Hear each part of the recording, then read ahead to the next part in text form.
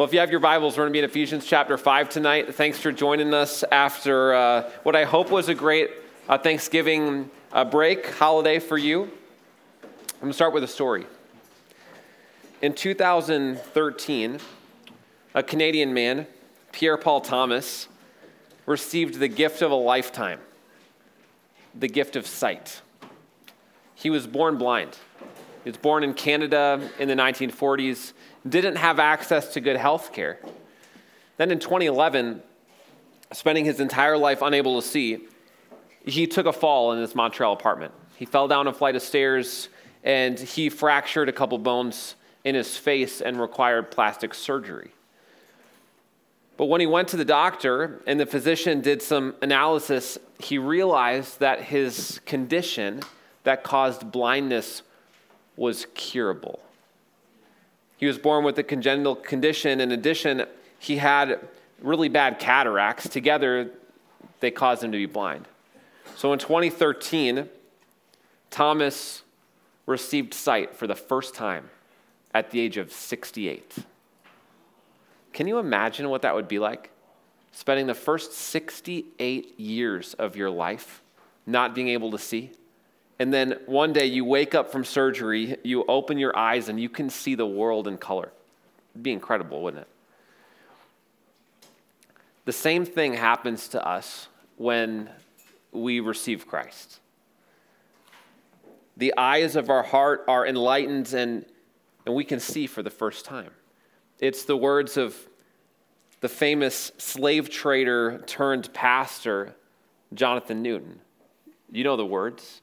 Amazing grace, how sweet the sound that saved a wretch like me. I once was lost, but now I'm found. Blind, but now I see. Transferred from the domain of darkness in the kingdom of light. Or if you grew up on 1990s CCM, contemporary Christian music, like I did, maybe a more modern example would be DC Talk. I want to be in the light. Anybody know that song? You are in the light. Thank you. What did you say, Brian? Did you write it? I'm giving DC Talk the credit for that, but that's fine. When we become Christians, we're adopted into God's family. He removes the blinders from our eyes, and we can see spiritually for the first time, understanding the spiritual realities of our heart.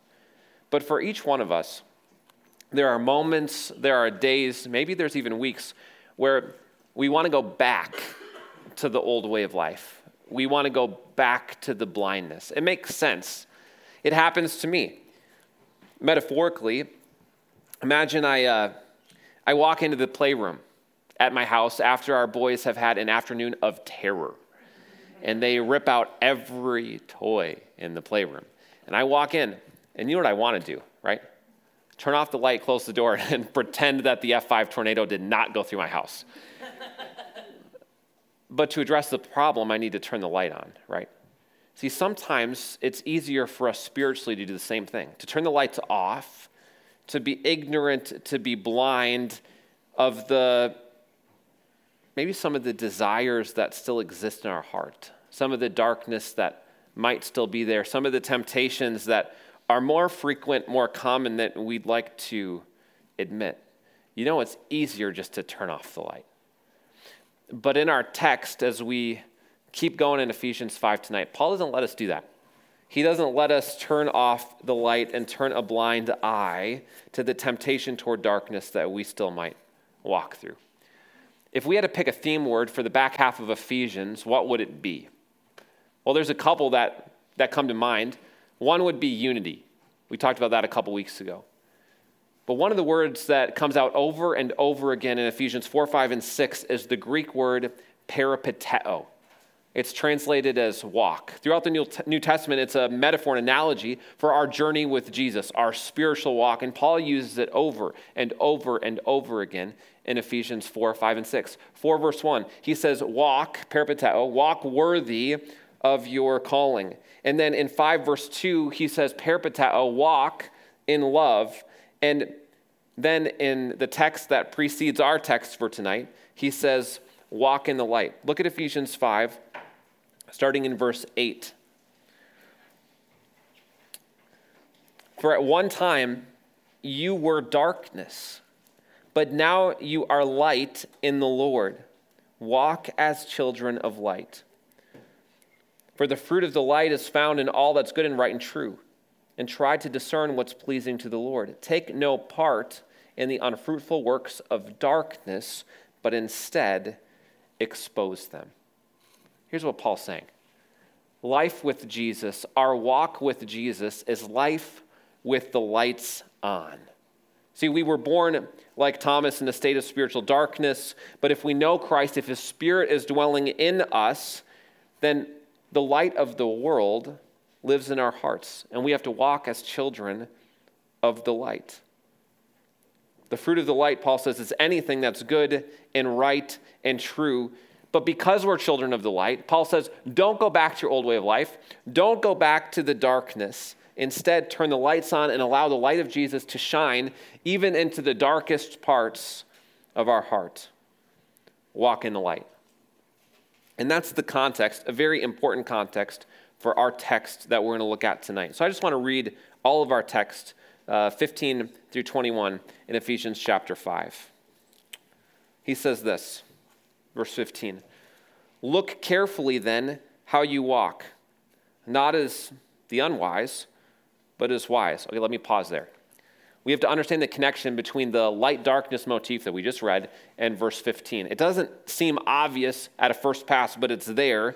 You see the word then in the ESV? That's a lot bolder in the Greek text. It's more of a therefore than it comes across in the English text. But the more important word is the word look. It's an imperative. It's a command. It's blepete, which is a really fun word to say in the Greek text. But Paul is saying, watch out. In other words, open up your spiritual eyes and make sure that you know where you're walking. That's what he's saying. He's using that eye analogy in verse 15. Watch out. Walk as the wise. There's our word again, peripateo, not as the unwise. Verse 16.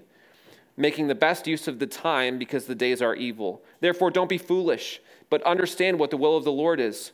And do not get drunk with wine, for that's debauchery, but be filled with the Spirit, addressing one another in psalms, hymns, and spiritual songs, singing and making melody to the Lord in your heart, giving thanks always and for everything to God the Father in the name of our Lord Jesus Christ, submitting to one another out of reverence for Christ.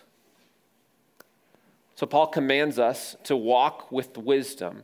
Walking with wisdom means that we walk with the lights on in our heart. So if you're taking notes tonight, here's our big idea. Our big idea is just this, walk with wisdom. It's our title right at the top of your handout. You don't even have to write it down. But notice Paul doesn't tell us to walk with knowledge. He tells us to walk with wisdom. Do you see that?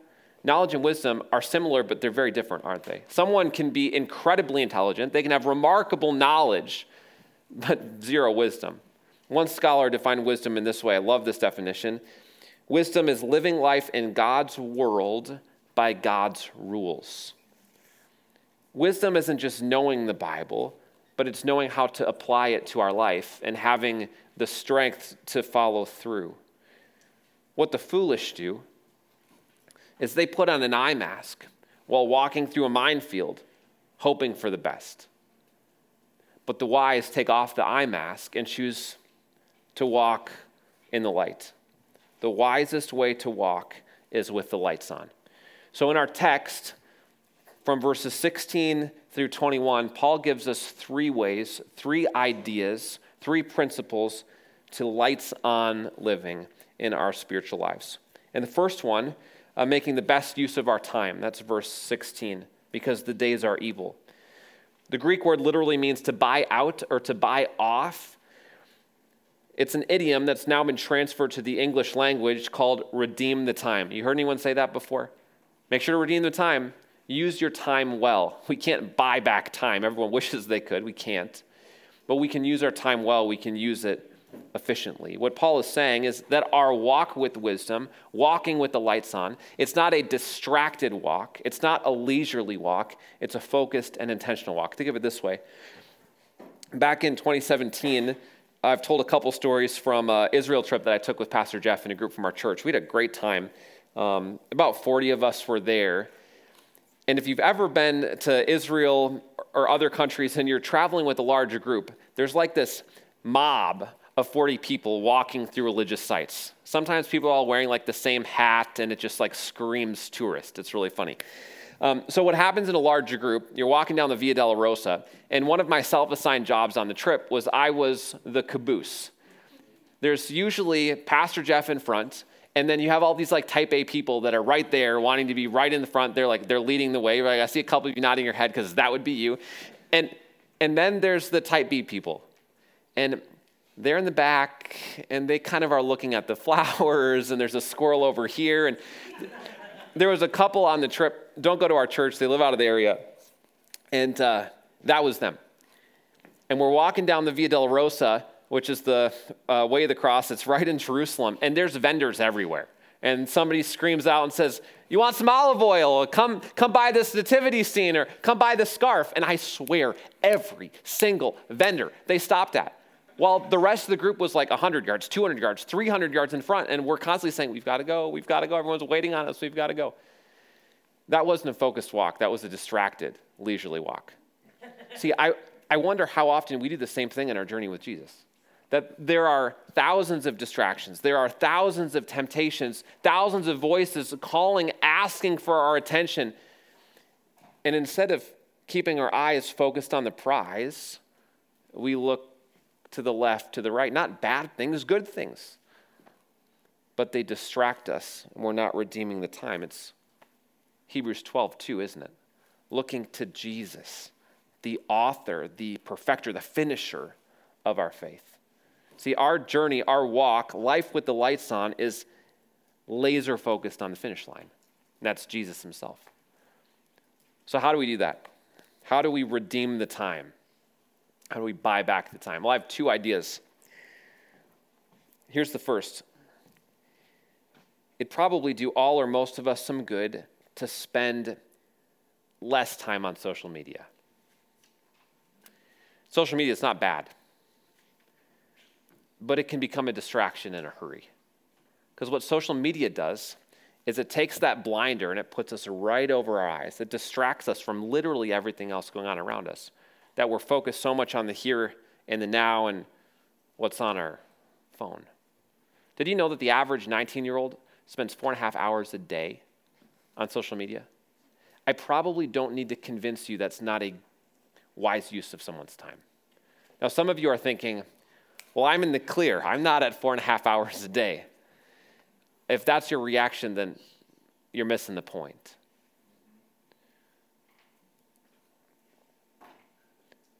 You don't need social media. I don't need social media. And if it's becoming a distraction, if it's taking your gaze off of Jesus, then it might be time for a break. And instead of just removing that or limiting that in your life, the next step would be, well, now what can I do? What do I do with that time that I just bought back? Well, it's time to study. It's time to dig into God's word. Maybe it means starting a theology study or taking an online course. My alma mater, Cedarville University, has 4 or 5 of their undergraduate Bible courses completely free that you can enroll in and take. It's called the Bible Minor Project. If you're looking to study, to dive in, do something a little more formal, that would be an incredible way to do that. Another way to redeem the time would be to use our spiritual gifts. I think of One Way Club or G180 that meet here at our church on Wednesday nights. It's an incredible way to invest in the next generation. And it doesn't take 4.5 hours a day. It doesn't even take 4.5 hours a week. But it's a good way, an excellent way to redeem the time, to buy back the time. Those are just a couple ways that we can walk with the lights on. For Paul's next recommendation, look at verse 17. He says this, "Don't be foolish, but understand what the will of the Lord is." Paul says, don't be unwise, don't be a fool, but work to discern what God wants. Find God's will. You ever prayed that before? God, what's your will? Should I take this job? God, what's your will? Should I move? Should I go to this college? Should I take this internship? Should I ask her out? Should I say yes when he asks me out? God, what's your will? You ever prayed that before? It's a great prayer because we're submitting ourselves to the will, to the desire of what God wants for our life. But when you and I ask God's will, we ask for guidance, it's usually underneath the category of a big life choice. Does that make sense? We're asking for direction. But when the writers of Scripture talk about God's will, I think they often mean something else.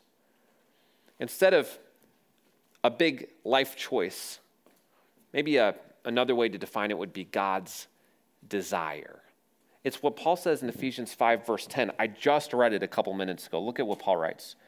And try to discern what is pleasing to the Lord. What pleases the Lord? How do we find out what pleases the Lord? It's pretty easy, isn't it? We've got the good book. We have Ephesians 4, 5, and 6, which outline God's expectations for us as members of the family. If we want to discern God's desire for our life, we go straight to Scripture. Sometimes we're so consumed by where God wants us to be that we forget who God wants us to be. I'm convinced that God cares more about who you are than where you are. So when we're asking those big life questions like, where should I go to college? Should I take this internship? Should I take this job? Should I move south? Should I stay north? What should I do?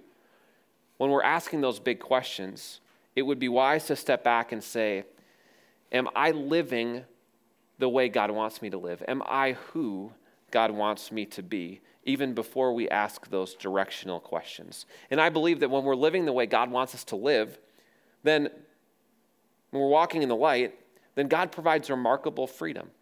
Go to Eau Claire. Go to La Crosse. Study at either university. But regardless of the college that you choose, get involved in Campus Crusade. Make it a priority to grow in your faith. Find a local church.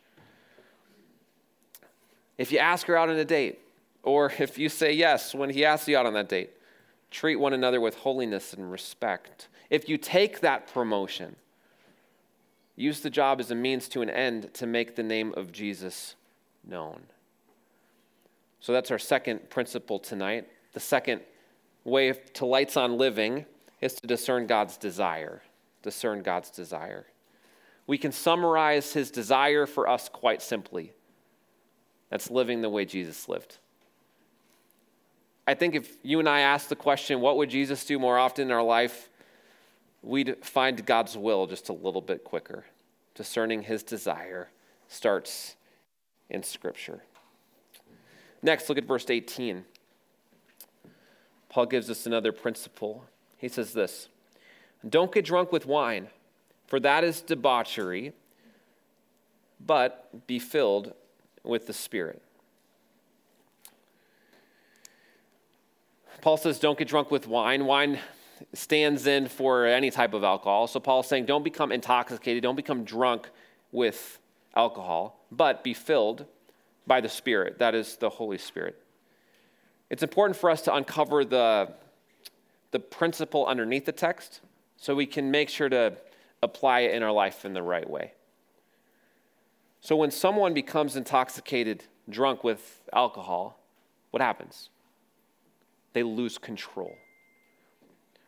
They lose the capacity to make wise, Spirit-filled decisions, and Paul says that leads to a life of debauchery. That's not a very fun word. Maybe the best way to summarize it would be the way that the prodigal son lived.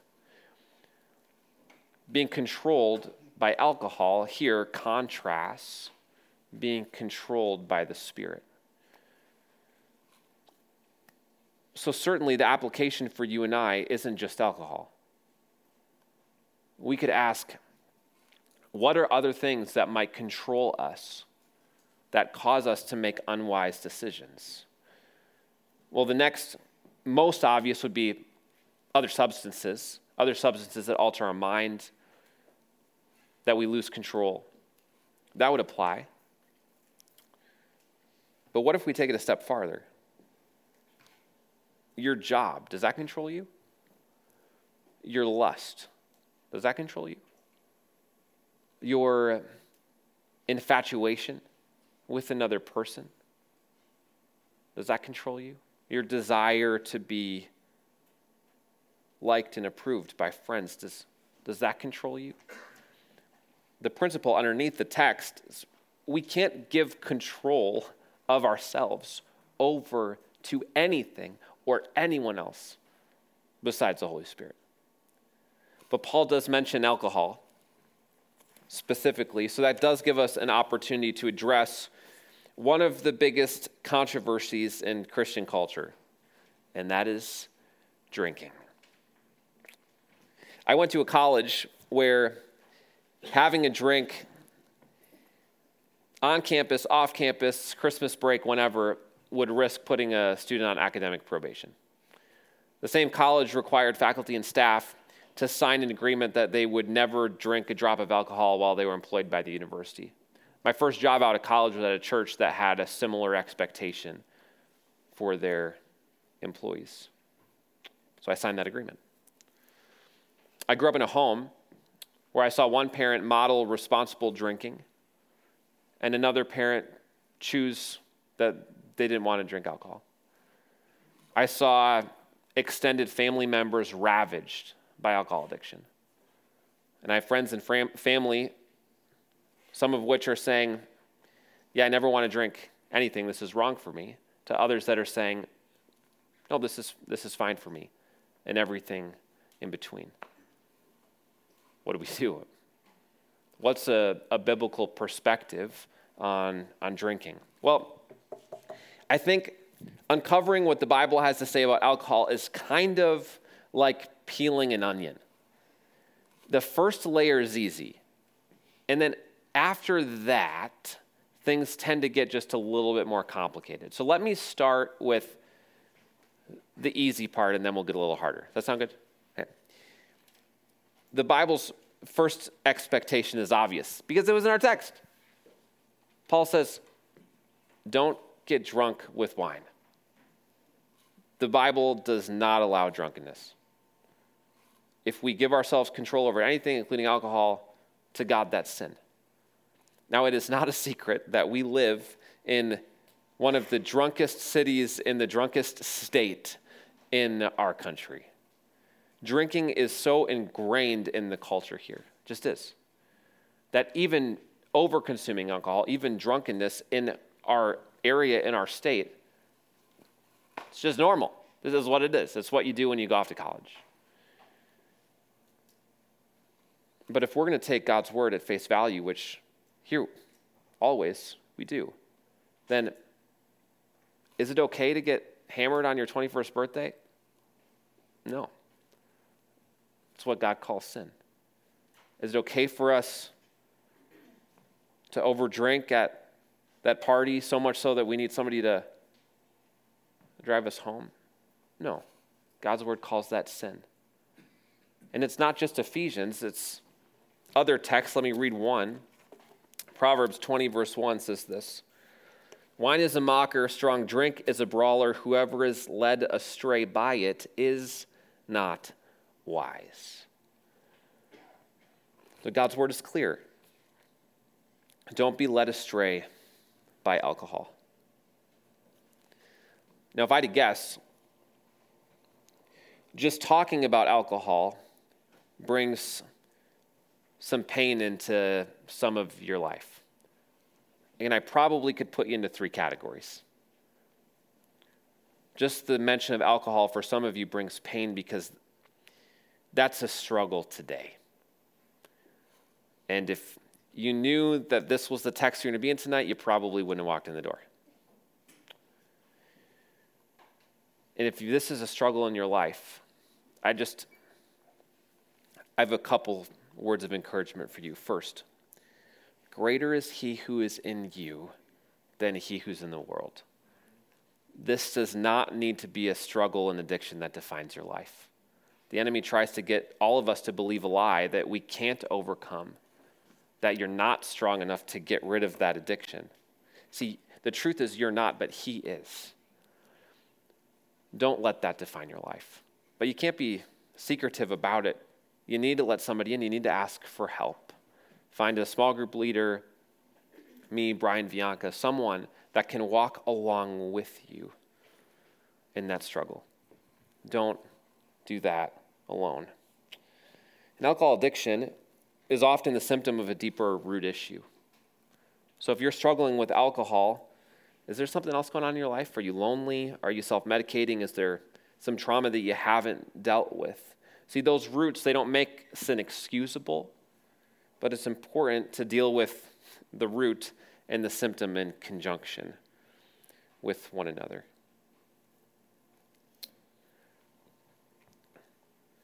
Others of you tonight, so when I talk about alcohol, it's not a present struggle, but it was in the past.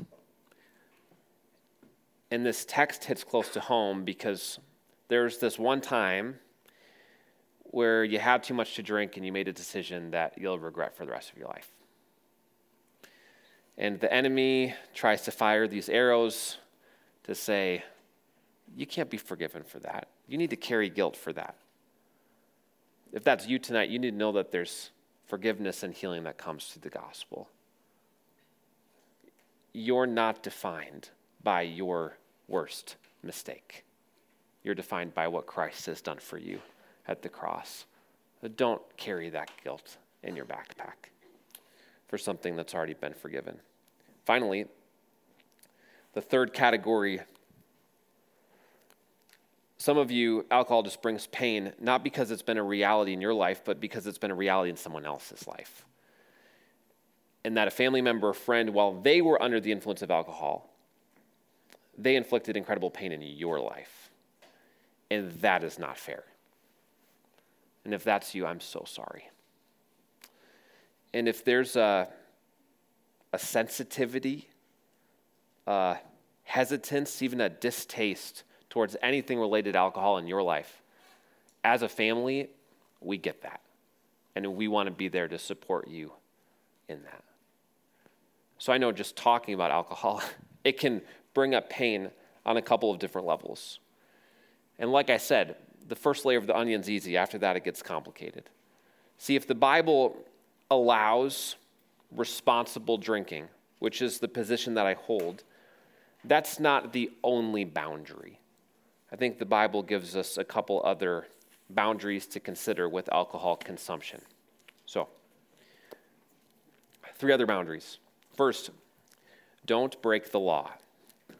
Kind of sounds obvious, but I probably need to say it. Romans 13:1 makes it obvious that we are expected to submit to our governing authorities unless they are compelling us or coercing us into doing something that violates Scripture. This doesn't count. In our state, the legal drinking age is 21. So that means that if you're under the age of 21 and you obtain a fake ID so that you can go out drinking with your friends on the weekend, that's sin. We're expected to follow the guidelines of our governing authorities. Underneath the category of don't break the law, this is going to be really popular. I'm going to say it anyway. Obey your parents. And here's what I mean. There's a group of you that still live underneath your parents' roof. I don't have a problem with that. However, if you're still living at home, you're still, at least to some extent, bound by your parents' expectations.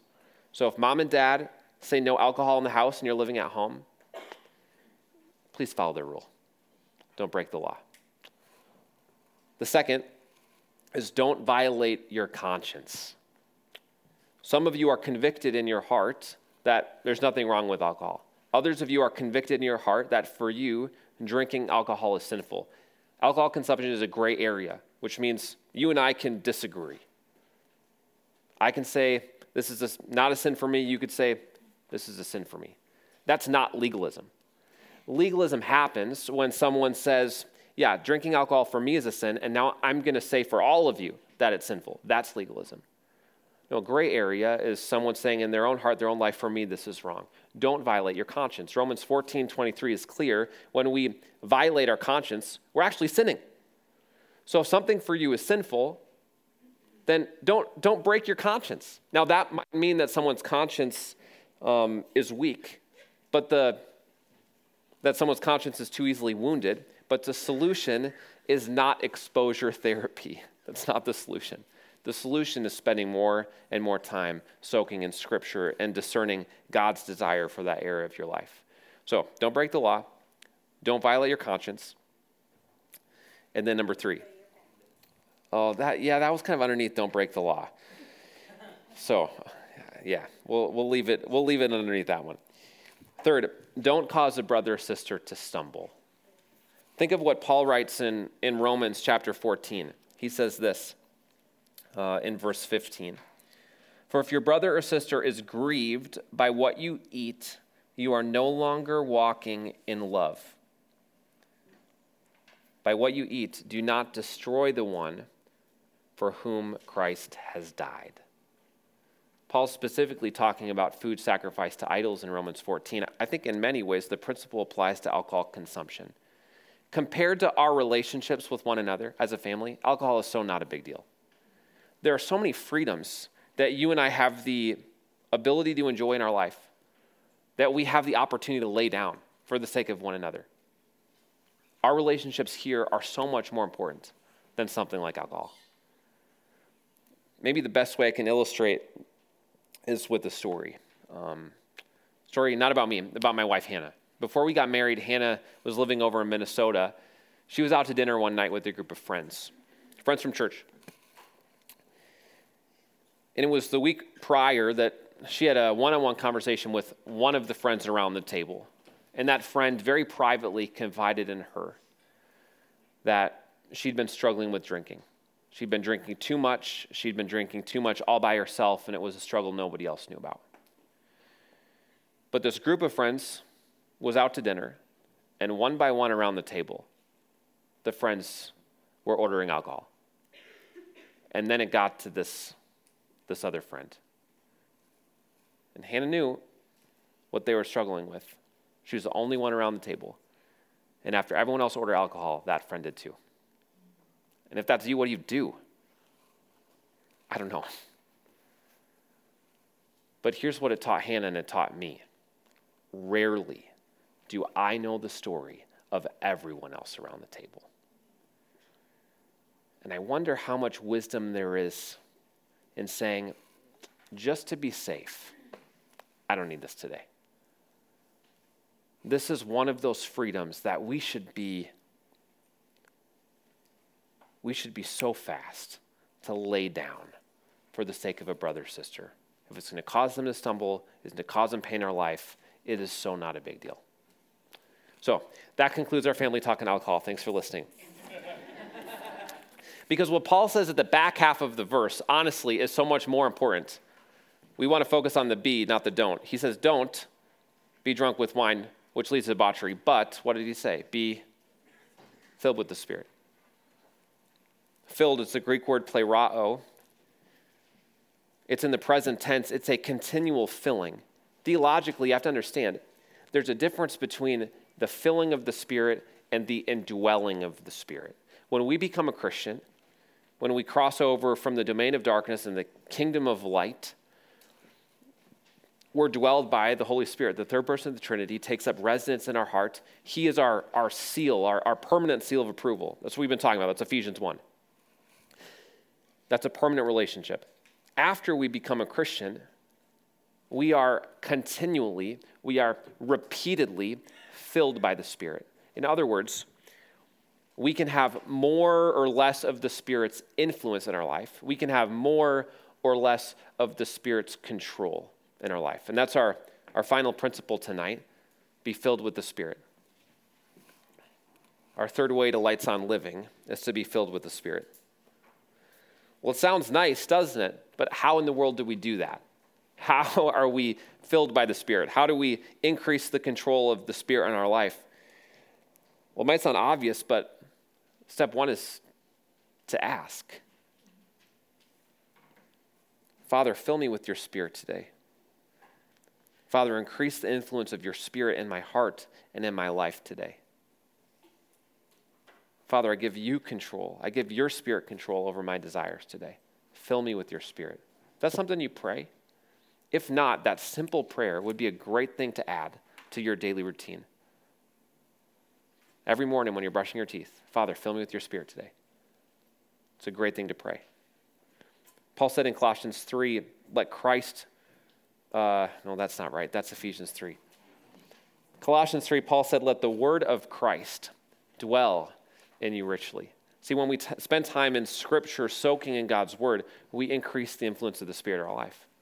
And then when we say no to the things that control us, whether that's alcohol or anything else that begs for the control of our life, when we say no to those things, then we also increase the influence of the Spirit in our life. When we say no to the desires of our flesh, then we increase the control of the Spirit in our life. But then as Paul finishes our text for tonight, he gives us three things, three ways, three evidences that come in our life when we're filled, when we're controlled by the Spirit. Look at verse 19 through the rest of the text. Addressing one another in psalms, hymns, and spiritual songs, singing and making melody to the Lord with your heart, giving thanks always and for everything to God the Father in the name of the Lord Jesus Christ, submitting to one another out of reverence for Christ. So here we see three things, three evidences of the filling of the Spirit in our life: singing, thanking, and submitting. Did you realize one of the evidences of the Holy Spirit filling us is congregational worship, is singing together? Did you realize that's actually a command in Scripture? It's not an option. That singing together is something God expects of us. Now, since I know that doing something out of obligation is not always the best motivation, maybe we can dig into the why. Why does God expect us to sing together? Because when we worship together through music, something special happens. We are combining the power of the theology of the words that we sing with the emotion of music. We're combining our head and our heart. And doing that together as a family, something special happens. It's a gift. It's a gift from God for us to enjoy together. And when we put theological truths to music, I'm amazed at how quickly we can remember them. For example, if you were at church yesterday, I bet none of you, without looking at your notes, could tell me the two principles from our sermon yesterday. None of you could do that. But if I start singing, Christ is my firm foundation, you could all fill in the blank. Because when we put words to music, they stay right here. We also might forget that singing, congregational worship, Paul says in Ephesians 5, is not just vertical. It's not just between us and God. It's horizontal, that we are singing theological truths to one another, that we encourage one another by singing together. I love how much our young adult family loves to sing together. That's one of the reasons that we've added a song or two once a month before or after the message, because it does our hearts some good to sing together as a family. So that's the first evidence of being filled by the Spirit. And then the next is always giving thanks. It's a gratitude. So it's funny, we just finished a season of Thanksgiving, but I hope that attitude of gratitude follows us the other 51 weeks of the year. But did you notice how specific Paul is? He says, giving thanks to God the Father in the name of our Lord Jesus Christ. This is not an obscure gratitude. This is specific. It's James 1:17. Every good and perfect gift is from above. We're not just saying thank you, we're thanking God for his specific and gracious gifts in our life. But often we're distracted, and it would do our heart some good to do a little more intentional gratitude. But when I'm driving home tonight, and I stop at one of the 70 stoplights on Bridge Street between here and my house, what do? Pull out my phone. Am I going to win fantasy football this week? No, definitely not. What's the score of the game? And I'm distracted. See, how much better would my time be served? Just start thinking about the things that I could thank God for and practicing intentional gratitude. See, that's redeeming the time. This is distracted. Do you see how social media can become a blinder right over our eyes? It prevents us from having those those moments with God, because I'm always reaching for my phone. See, it would do our hearts some good to practice intentional gratitude. That's evidence of being filled by the Spirit. And then finally, Paul says, submitting to one another out of reverence for Christ. We're really going to dive into this next week when we talk about marriage. Paul uses this phrase kind of as the foundation of his whole next section. But even before we get to that, Paul is saying that we submit to one another. That because we're brothers and sisters in Christ, there's a mutual submission within the family. It requires the humility to say, I can't do this by myself. Requiring the humility to say, I've got to depend on other people with different spiritual gifts. Realizing that we're part of the same team, pushing ahead to one goal. That requires mutual submission. Singing, thanking, and submitting. And when we intentionally practice those things, we're filled by the Spirit. While at the same time, those things are evidence of being filled by the Spirit. You see how that is a circle? Important things for us to put into practice in our life.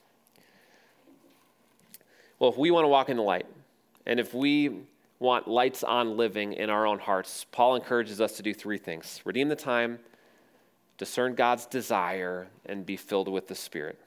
May we be a family that does all three. Let me pray.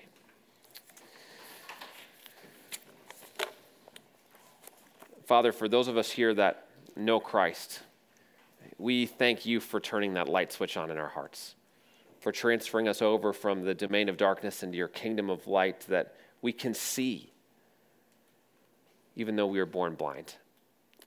Father, if there is anyone here tonight that is still walking in darkness, may you turn the light on in their heart, and may they decide to follow Jesus with their heart and with their life.